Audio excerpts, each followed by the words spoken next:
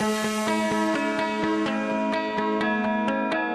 what's up, everybody? Isaac here with Civil Engineering Academy. Excited that you're here with me again. Thanks for checking this out. Leave us a comment if you haven't already. And hey, share with a friend because sharing is caring, right? Well, I'm excited today. Today is a great episode. I bring on Dirk Bondy, who is my brother's absolute hero. He is all things post-tension concrete. But Dirk Bondy is a professor, and he actually teaches at Cal Poly State and UCLA, and has his own business called Seneca, and is just awesome. Also a pilot. So mix all that together. I don't know how he does it all, but he does. And we have a really enjoyable conversation about engineers that teach. Maybe you want to go into that arena. We talk about starting a business. Maybe you want to go in that arena, or maybe you want to do both like Dirk, and maybe how to balance all of that in your own life. So we have a really enjoyable conversation. Dirk is very down to earth, and we just enjoy his teaching style. We'll also link to his YouTube channel. He has some great videos out there talking about post-tension concrete, and it's good stuff. So I think you're really going to enjoy this again, and it's going to be coming up right after this. See you in a minute. Hey, have you struggled to find time to actually read a book? I know I have. Life is busy, 4 kids, all of that jazz. It makes it really hard to actually sit down and read a book. So you know what I turn to? I turn to Audible, and we have an affiliate with them. If you go to civilengineeringacademy.com/audible, that's AUDIBLE, you can jump on and find your favorite titles to go anywhere with you. Use that link. You'll get 30 days for free. You'll also get a couple of credits. And if you're already a Prime member, you'll get 2 credits, which is good for some premium selection titles that you can actually keep. But go check them out. I really have enjoyed Atomic Habits by James Clear, which gives you an easy and proven way to build good habits and break bad ones. They've got fun ones like Dune that are on there and tons of others. So if you're in the hunt to find time in your day to listen to books, definitely give them a shot. Go to civilengineeringacademy.com/audible. That's AUDIBLE, and go get a free 30-day trial of Audible. Go check them out. Today's podcast is brought to you by Built Bar. Built Bar is awesome. It's 100% real chocolate, 100% delicious. If you have not tried these, I don't know what's wrong with you. They recently came out with a coconut brownie chunk, which is amazing. I'm a big coconut fan, so if you're in the coconut camp, you got to try that. If not, what's wrong with you? Just kidding. They have lots of other different flavors, so go check them out. They have strawberry, they've got cherry lime, peanut butter brownie, coconut. Again, different types of coconut bars, raspberry, double chocolate, and all kinds of stuff. This stuff is way better than a candy bar for you. Definitely a snack you want as you're studying for your FE or PE. It's got 130 calories, only 2.5 grams of fat, 4 net carbs, 4 grams of sugar, 17 grams of protein. This is way better than what's out there for other protein bars, and definitely better than candy bars. So go check it out at civilengineeringacademy.com/built and use our discount code of CIVAC, and you'll get a 10% off on anything that you order there. So go check that out. All right. I have Dirk Bondy with me today. Dirk, welcome to the Civil Engineering Academy podcast. How are things going? Great. Great to be here. This is my first podcast ever, and so I'm very excited. Awesome. I'm also joined by my brother, Mark, who thinks you're the world's greatest structural engineer. And so I wanted to bring him on to help with some questions. So I guess I love Dirk. Love you guys. I wonder how long we were going to get into this before we professed our love. Yeah. That's great. Well, I guess a little bit at the beginning, and that's basically how, your history of structural engineering. Why did you go that route in your life? How did you end up being a structural engineer? That's a great question. And here's the truth of the answer is, my parents split up when I was about 8 years old and divorced a couple years later. So my mother remarried and then got divorced, but we moved up to Northern California. So my father, who, I don't know if you know, he's a pretty famous structural engineer. He was a big part of Atlas pre-stressing and originally started at T.Y. Lin. He's a big name in Southern California engineering. But I had a distant relationship with him after my parents split up. And I'll be honest, things didn't go so well for me in high school. I was making bad decisions, not getting good grades, and absolutely nothing to brag about.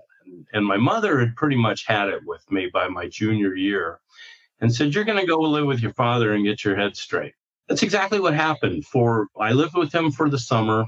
I saw the lifestyle he led. I saw him as a happy person. He allowed me to go to work with him. He had kind of a communal office. It was just him and his business partner and a draftsman. But they allowed friends of theirs who'd come from Atlas pre-stressing, which had exploded. They came in and worked in some office spaces. So I got to see a lot of structural engineers, talk with them. They were funny people. I think engineers are some of the most clever, humorous people I've ever met.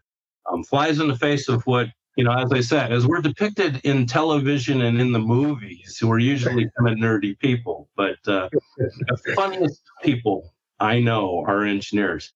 Anyway, I just liked the lifestyle. He took me to his job sites and I was fascinated with it. And I saw what they did. And I saw people being very happy. And I had been working at a car wash up in Modesto. That wasn't a real happy place to be. I said, to answer your question, I said, I want to do this.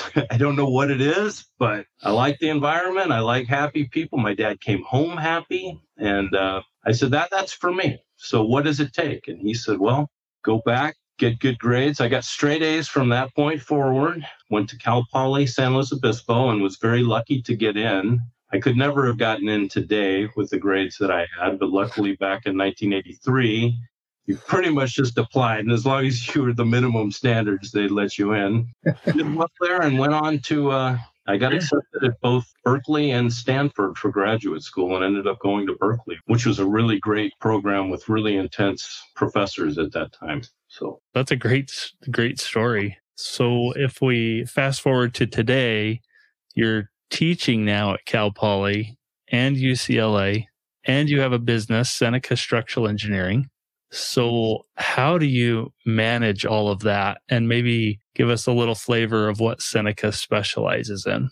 Well, I worked at Engelkert's office for 7 years, and they're a general structural engineering firm. They did the Getty on the Hill down in Los Angeles and really some major structures. I did a lot of steel, probably did more steel than anything else, and wood and concrete and post-tension concrete. Decided at some point I was going out on my own. You kind of hit the point that you're not making enough money and you actually think you're better than the people who are making more money in the firm, and you have a decision to make. And I decided to roll the dice on myself and went out and tried to be a general structural engineer. And I did. I was working for property companies and I was taking, like you do, whatever work you can get. I was adding mezzanines into warehouse buildings and putting eyebrows on converted warehouses to offices, whatever anybody wanted me to do. But with my last name being Bondy, it was somewhat inevitable. It's apparently in my DNA that I was going to gravitate towards post-tensioning as a specialty. And I had my father who was still practicing when I started my own firm and his relationships, and it just evolved to where it made more sense and a lot more money to just do post-tension concrete. I learned quickly that there are very few people who know how to do it and very few people who know how to do it right. So if I could just specialized get into that, I'd have a nice firm. I stole a guy that I was working with from Engelkert's office, and Brian Allred, and he does a lot of webinars with SK Ghosh, and he likes teaching also. We both enjoy teaching. It's just been he and I since 1998. And like I said, we started off general, but it didn't take too long to become just post-tension specialists. So can I ask you, what are some things, I guess, starting a business has taught you that maybe you haven't never learned in school? I'm sure there's a bunch of them. I like to teach is because I talk about those things that nobody in university levels usually willing to talk about. There's so many things. There's so many things about relationships, and I have to become a good architect. I have to actually become a good electrician and plumber. I have to know what other people are doing on the project. Not quite as well as they do, but I have to know how we are going to interface and help them. And that's a tremendous benefit. You're just good at engineering, you're going to be limited. You have to start getting good at being an architect and being a parking consultant. I've actually gotten to the point where people have tried to hire me to be the parking consultant, and I have to tell them I'm not. I'm not an architect. I'm not qualified to do that, even though I probably can do a lot of it. Yeah, Dirk, I see a lot of that. I've been in post-tension concrete for over 20 years. I've probably built, I don't know, over 100 post-tension projects in my career. And I get into some of the same situations where I'll get design teams and stuff that'll come in and want me to be the consultant. And I got to step back. I got to do a lot of things. Yeah. I'm happy to do it. We really need to get right. an architect that can look at things at a 30,000 foot level and make sure we're all code compliant on everything. So that's an important aspect. Yeah, I do tell my students, and I love teaching because I love those young, sharp minds. They're so eager to learn, and they really want to hear what it's like. And I can still remember my first day working at Engelkert's office. I remember how nervous I was, how much I realized I didn't know. That's terrifying. And that's coming out of Berkeley with a graduate degree, thinking I'm pretty hot stuff. First day at the desk, it's like, I don't know anything. That's exactly right. And so I kind of relate to these students. When I get them, they're seniors in the spring quarter or they're graduate students. I usually, at both UCLA and Cal Poly, have about a 50-50 mix of undergraduates and graduate students. But they're all right on the brink of going out to get a job. And they're terrified. I remember what it's like, and I love talking to them about it. Well, I guess as we talk about post-tension structural concrete, for those that don't know, because we have a wide range in our audience, but those that don't know, where is post-tension structural concrete mainly found? Where is it used? To be honest with you, it's everywhere now. It's exploding. It's every building type you can think of can be done in post-tension concrete. And the more structural steel gets expensive and more steel gets expensive, the more popular post-tension concrete has become.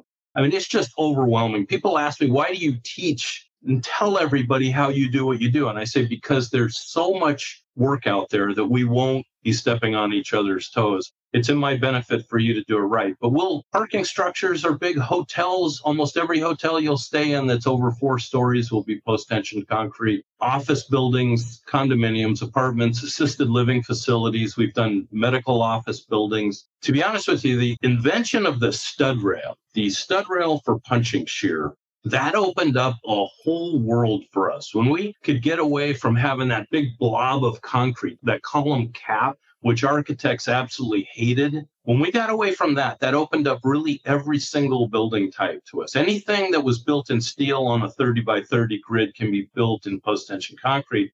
In that same grid, I'm really sounding like a salesman because I am. Our total structural system depth will be about 8 inches, the whole thing. Whereas with steel, that just their depth, their metal-filled decks is 6 1/4. And then they've got to get to the beam itself. And we're talking 2 feet of floor of difference.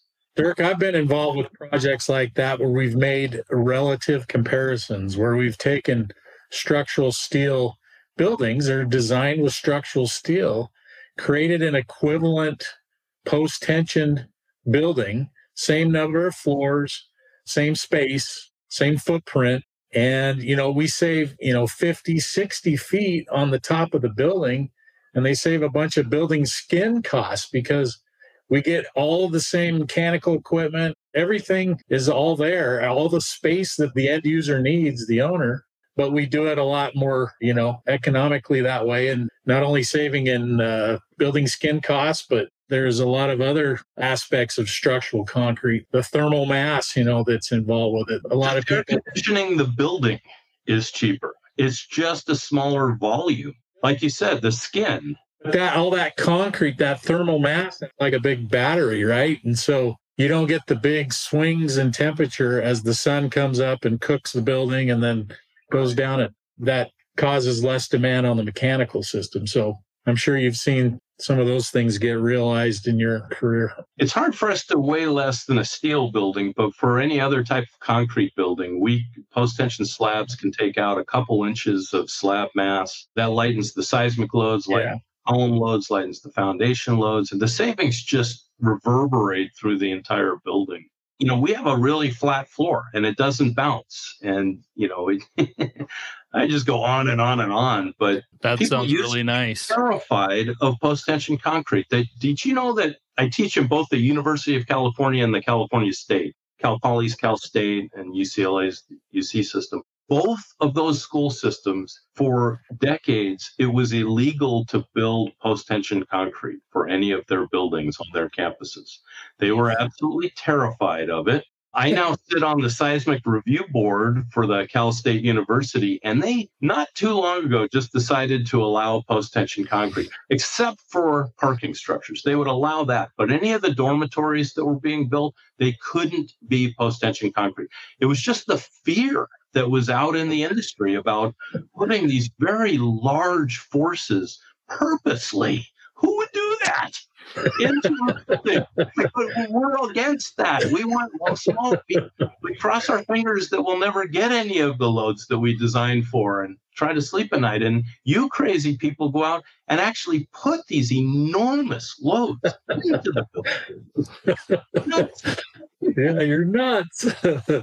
While we're talking about this, maybe what are some of the common issues that you see with post-tension concrete? It definitely sounds like the benefits are innumerable, but what are some of the issues that you see with post-tension? Well, we talk about that all the time, and that's the fun stuff. Brian, my business partner, loves to do those webinars for SK Ghosh and throw out the pictures of exploding concrete. And that, unfortunately, those things do happen. You need a good structural engineer to design it correctly, and you need a very qualified contractor to build it correctly.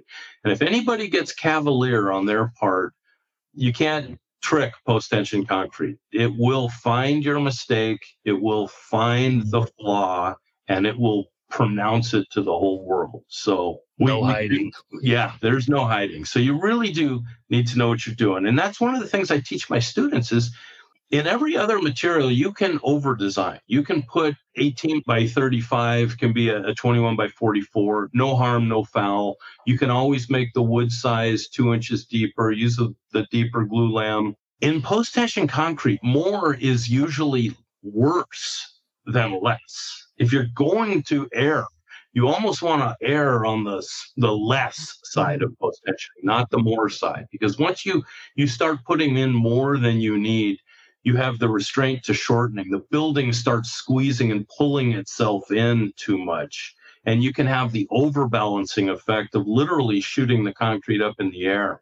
Dirk, this goes into your cowbell story, doesn't it? More cowbell. Exactly. That's how I communicate with the younger generation through Saturday Night Live skits. But that's exactly it. I teach my students it's not more cowbell. In every other material, every other aspect of structural engineering, not in post-tensioning. We're the less cowbell group. Yeah, Dirk tells a story about him being up at night late and watching old Saturday Night Live skits. And I think that was one from, who was in that skit? What did you talk about? The Will famous one in there. I'm blanking on who the other one was. It actually says more cowbell. Walken. Christopher Walken. That's absolutely right. I should know that a little bit better. I get emails from around the world all the time about cowbells and people sending me pictures of cowbells. Oh my God. Kid, I think Chris and Will Ferrell and a few others. And no matter how bad the music's getting, it's always more cowbell. We need it louder. I need more cowbell. I need to go watch that one, apparently. That one, the students have always related to. Yeah, great. I like that one. I put something on the final usually about cowbells too, just make sure they're watching the videos. Well, great. Speaking of students, I have a question for you about them. So if someone was just starting their journey into the structural engineering world, I guess what advice would you have for them? I give this advice a lot. I mean, be patient. The students are going to go in and they're going to look at, they're all interested in how much money they're going to make. And they're usually disappointed when they see what the structural engineer makes right out of school compared to their construction management friends, their computer software friends, their almost any other friends. And I tell them, you've got to understand, we're more like doctors than anything else. You'll graduate with a degree. And my son's in medical school, so I make this comparison analogy. But that's really just a license to start learning. And like I said, I was talking with you guys, I think before we hit record, that my first day on the job, after being a graduate from Berkeley, thinking I was hot stuff. I was terrified, and I realized how much I didn't know.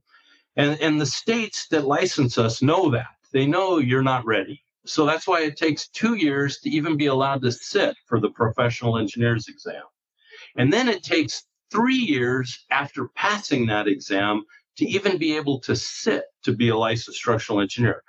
And they're not just being mean to us. It is 5 years of true learning that it takes before you are really qualified. And that's really just as you're getting to be really qualified to go out and make decisions on your own and really represent yourself as a person who can be trusted by the state, the architects, the owners. You can really do this. And at that point, I've always said they should do salary check on people 5 years into their industries, not out of school. If you've worked hard and you've learned a lot, you're much more marketable after you get those 2 licenses. That's my advice to somebody going into it. That's great advice. You get to learn about all kinds of different materials. And I always tell my students to try to go to one of the larger firms, learn how to do everything, because that's how you're going to pass those exams. Your main focus should just be passing the exams for your, they think 5 years is forever. It took them 4 years to get through college, and it seemed like forever. And 5 years is just, so long. I'm 57 years old. That's nothing. Tiny amount of time. There's so much time after that. And it goes by so much faster when you're out of school too. Just so you know, like as soon as you start working, years fly by. And I tell them it's easier too. It's never going to be harder than it was in school. You're going to learn some tough things, but most of your days are more enjoyable. You're learning, but it's nothing like being in graduate school or something like that. And 7 days a week, always having exams and projects hanging over your head. You actually get to go home at 5:30 or so and go enjoy yourself. And it'll all be waiting for you on your desk when you come back at 8 the next day. Right. Or a couple phone calls in the night. Who knows? Yeah, now that we have email constantly on our phones, it's a little harder to walk away. I wanted to ask your opinion or get your thoughts on the difference between grouted and ungrouted post-tension concrete systems and where they're used. Grouted is used in communist countries. Probably going to have to edit that out. I get lots of emails from people all over the world. Some of them are coming. I love everybody. We talked about how everybody was scared of post-tension concrete. And there was that fear, in my humble opinion, that leads to, still to this day, needing to grout post-tensioning. It's the worst thing that can happen to it, to be honest with you. Unbonded post-tensioning is almost impossible to fail. And we learned that in earthquakes in California, in Northridge. The tendons can bend down to the next level without breaking. They saved lives, and in ways they were never intended to, in ways they were never designed to. But as soon as you grout those tendons, the whole idea is to make them like rebar, have strain compatibility, have them bonded, so that in the unlikely and strange event that a plumber comes by and cores right through them, it'll be like rebar where they redevelop themselves within so many feet. But by grouting and making it strain compatibility, all that, you now introduce the potential to rupture that steel, just like mild reinforcement can. And it takes away the greatest benefits of post-tensioning, which is being unbonded, being almost unable to fail. I mean, as long as somebody doesn't core right through the tendon, it will be there forever. We're now encapsulated, since 2014 has required full encapsulation for all building post-tensioning. So it's completely isolated now from the environment. You pour water over it, salt water, nothing can get to it anymore if it's installed properly. It's almost indestructible, unless somebody cores right through it. But my argument has always been, you can't design assuming somebody's going to do something stupid. You wouldn't want anybody just Swiss cheesing your mild reinforced deck either. I mean, that's just as disastrous. So that's the only reason that I ever hear for grouting post-tension. Okay. Well, I feel like I've asked a lot of questions. Mark, what do you got on your plate? Maybe you got a few you want to ask. Dirk, as I've mentioned, he's very grounded, kind of practical type engineer. He's worried about constructability and those types of things. If I can speak for you, I'm thinking back, going through your courses and some of the things that you've talked about. And one of the things I love is your approach that, you talk about, moment distribution and dealing with indeterminate structures, and the old way of doing things are still valid.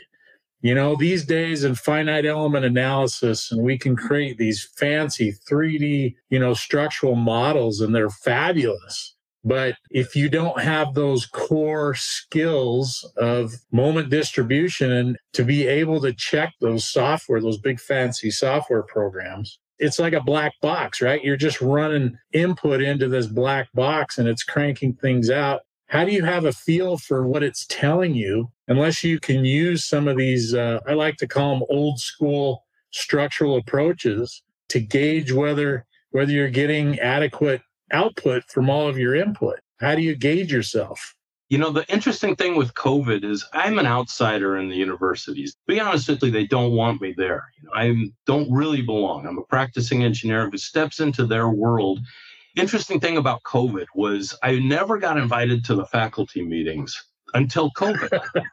Then everybody was on these links and they would send it to me too. So I would get in on them. And they hated having me in there because they want, the next greatest thing, the next greatest software. Let's get rid of, and that most schools got rid of pre-stressed concrete as a time. It just wasn't fun enough. It wasn't interesting enough. I don't know what the reason was, but both Cal Poly and UCLA had canceled their pre-stressed concrete class.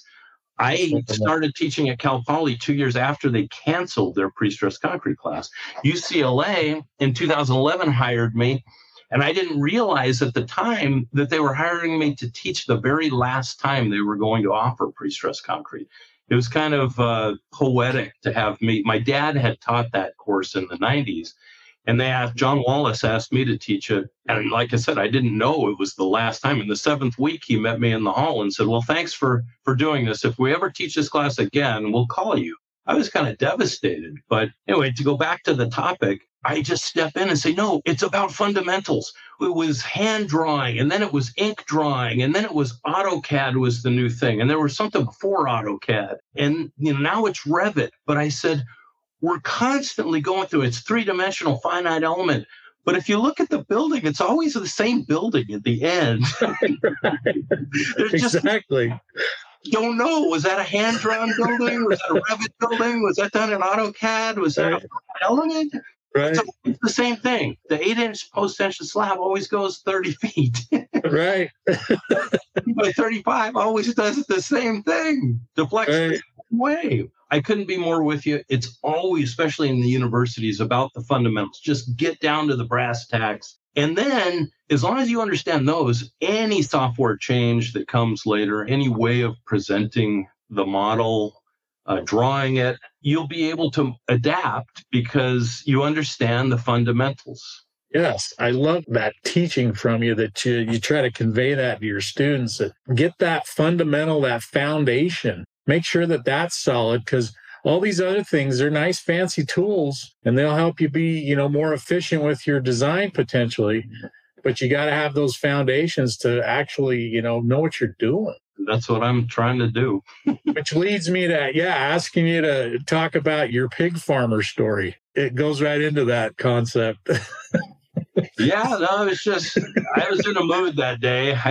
You didn't know I was going to bring up all this fun stuff. I remember back when I was just basically the mob mentality. The pigs can run and forage for themselves, and they're strong. And farmers learned how to tame them basically by putting up one fence and giving them some food. And after a while, the pigs on their path would divert off and eat some of that. Farmer then puts up the next, this analogy has been used for politics typically, but I adapted it to structural. Yeah, I love it. Basically taking a wild, strong group that's fully functional on their own and teaching them to be complacent and need what they never needed naturally. and it's taming of the wild pigs. And eventually the pigs like the free food. They don't care that the fourth wall got put up, the fourth fence got put up, and they make a choice to just stay and wallow in their own filth, I think, as I say. That's right. Get fat and forget how to hunt, to forage. All their muscle goes to fat, and they're happy and they're okay with it. But they get slaughtered, right? You end up getting slaughtered that way.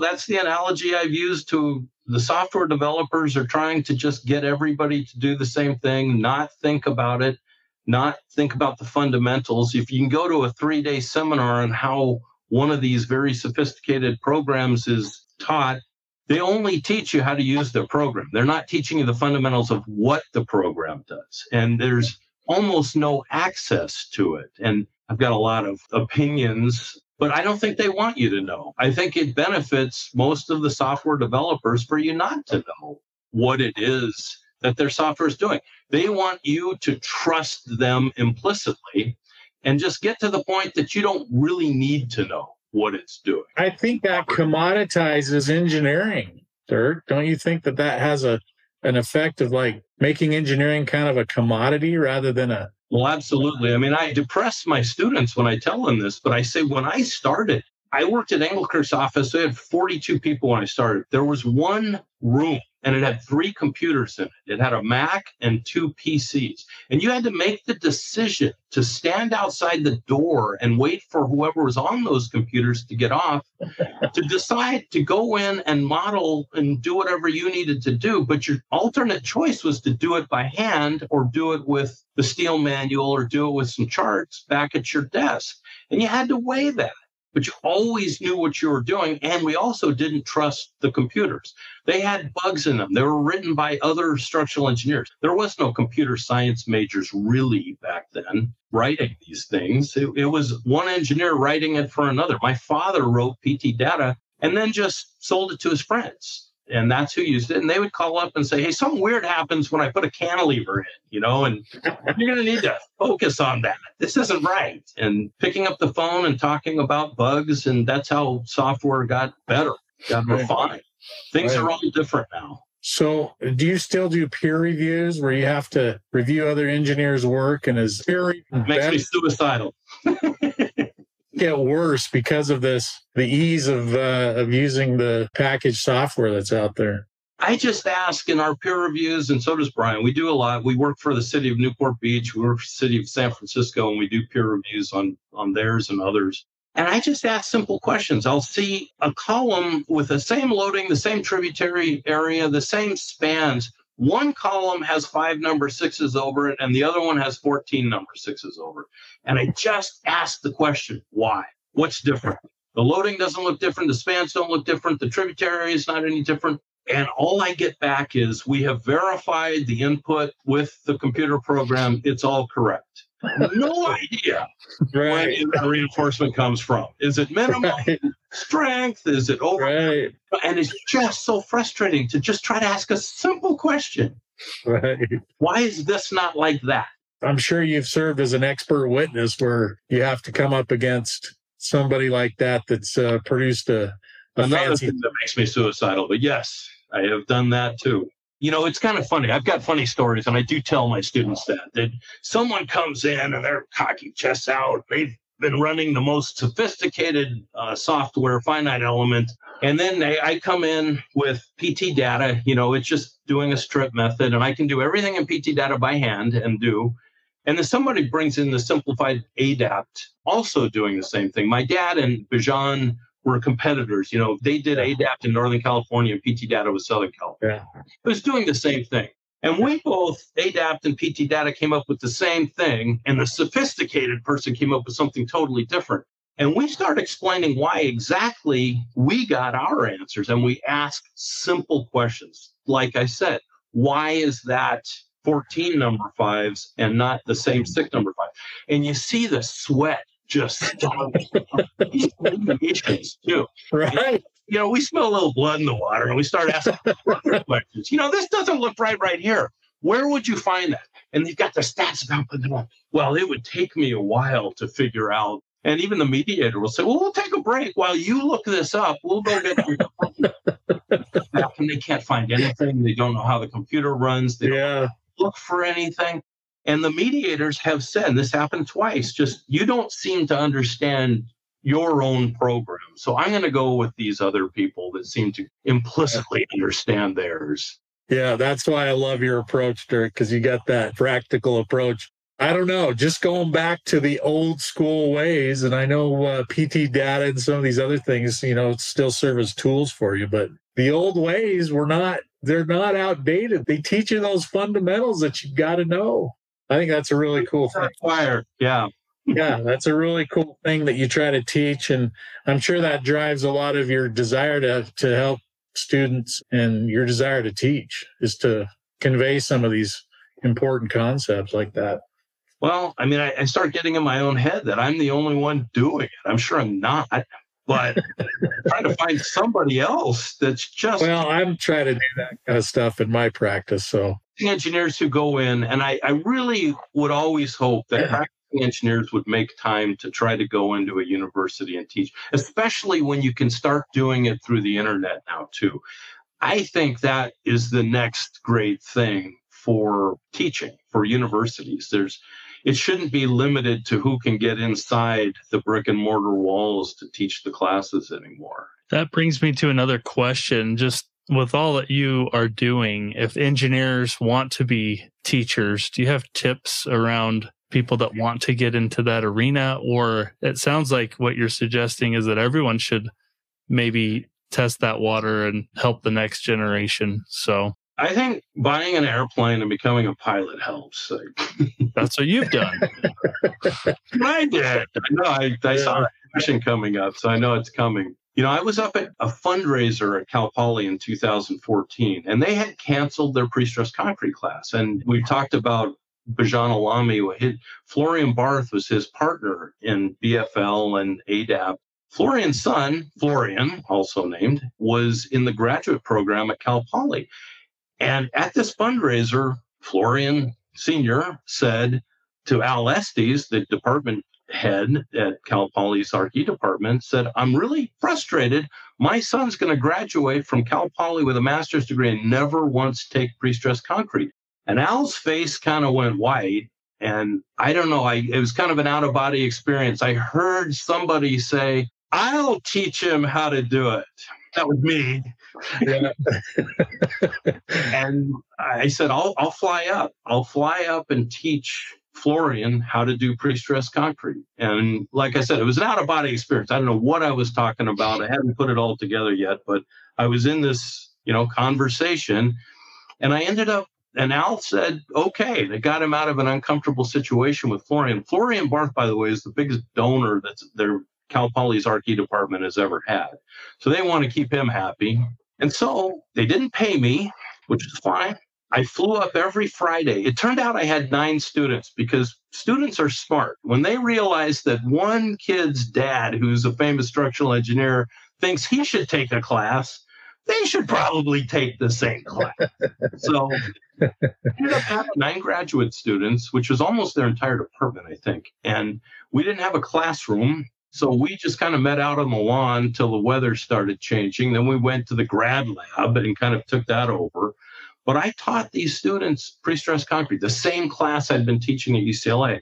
But they used the videos that, I've got a whole video story if you want to hear it later, but they used the videos that I posted on YouTube, and they did really well. And this was back when Al said, nobody can learn by videos on YouTube. There's no way that's going to be successful. COVID came along and everybody proved that wrong. But that was back 2014 before COVID. And these students really got it. And they went back and said, this class needs to be taught. And I've been teaching it every year since then. That's awesome. But I do fly up. I do meet them in person. I do think that's important. You can do some of the lectures online, but you've got to have some face-to-face with them. Yeah. It can be Zoom. It can be like this. But nothing's better than standing in front of them. It's also nothing's more terrifying, too. You stand in front of a group of really sharp students. And between Cal Poly and UCLA, they get the best young minds in engineering that there is. And for an old guy to stand up there and try to go toe to toe, and then they smell blood in the water too when it's out there. Oh yeah. Anytime you stand in front of a group of your peers, it's intimidating, isn't it? And yeah, well, young, sharp minds. And these guys, like I said, these guys and girls, in fact, my Cal Poly class was 23 people and 16 of them were female, which is absolutely fantastic. They're so sharp, and they've gone the whole 4 years. So they're all tuned up. Their brain, they've just done all 5 quarters of calculus and thermodynamics. And I mean, they are really firing on all cylinders. And I've got 2 cylinders left,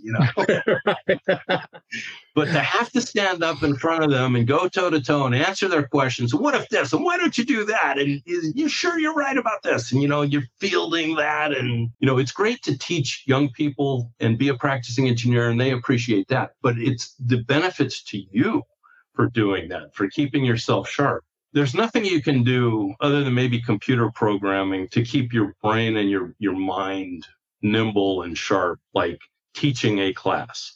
You have to anticipate everything. Yeah. Well, that's awesome. Great tips. Boy, I think we could go on and on. I don't know, but we might have to book him for another session. Let's sign me up. I have to do another one. This is fun. This has been really enjoyable to just kind of get your ideas about just a wide variety of topics. I appreciate you coming on and doing this with us. What's a good way for our audience to connect with you, Dirk? I enjoy getting emails from all over the world. People are watching I just got told by YouTube I've exceeded 10,000 followers on YouTube for my videos, which that made me feel great because I've never advertised it. It has to be word of mouth. I mean, they have to stumble across it or be told about it. But Dirk at SenecaStructural.com. That is the best way. Perfect. Seneca spelled SENECA. Structural. Hopefully everybody watching this can spell that. Engineers don't know how to spell sometimes. I'm happy to answer emails. I get them all the time. To be honest with you, I get them from so many places all over the world that my business partner, Brian's got a friend who works in the FBI and says, he's probably being monitored right now. Oh my God. Why are you getting emails from Pakistan, Saudi Arabia, and Indonesia? Yeah, you might get some more now. We'll make sure to link that in our show notes and your YouTube channel too, so people can learn what you do and enjoy some of the material you have. So, Dirk, we appreciate you jumping on. Thanks for joining us. Thank you so much. All right. We'll talk to you later. Day. Hey, thanks again for listening to the Civil Engineering Academy podcast. Thanks for joining me today. If you want, please leave a review or a comment or a like. They definitely go a long way. And share it with a friend because why not? It helps. Hey, if you're interested in becoming a guest, feel free to shoot me an email, isaac@civilengineeringacademy.com. And if you know anyone or yourself personally, definitely check out our website, civilengineeringacademy.com, where we can help you on your journey to become a professional engineer, whether that's to help you pass your FE or your PE, or just get great career advice. And if you're interested in becoming a sponsor of this podcast and have an amazing outreach to other civil engineers, also shoot me an email and we'll be there to help you. Anyway, thanks for joining me today, and we'll see you in the next one. Bye.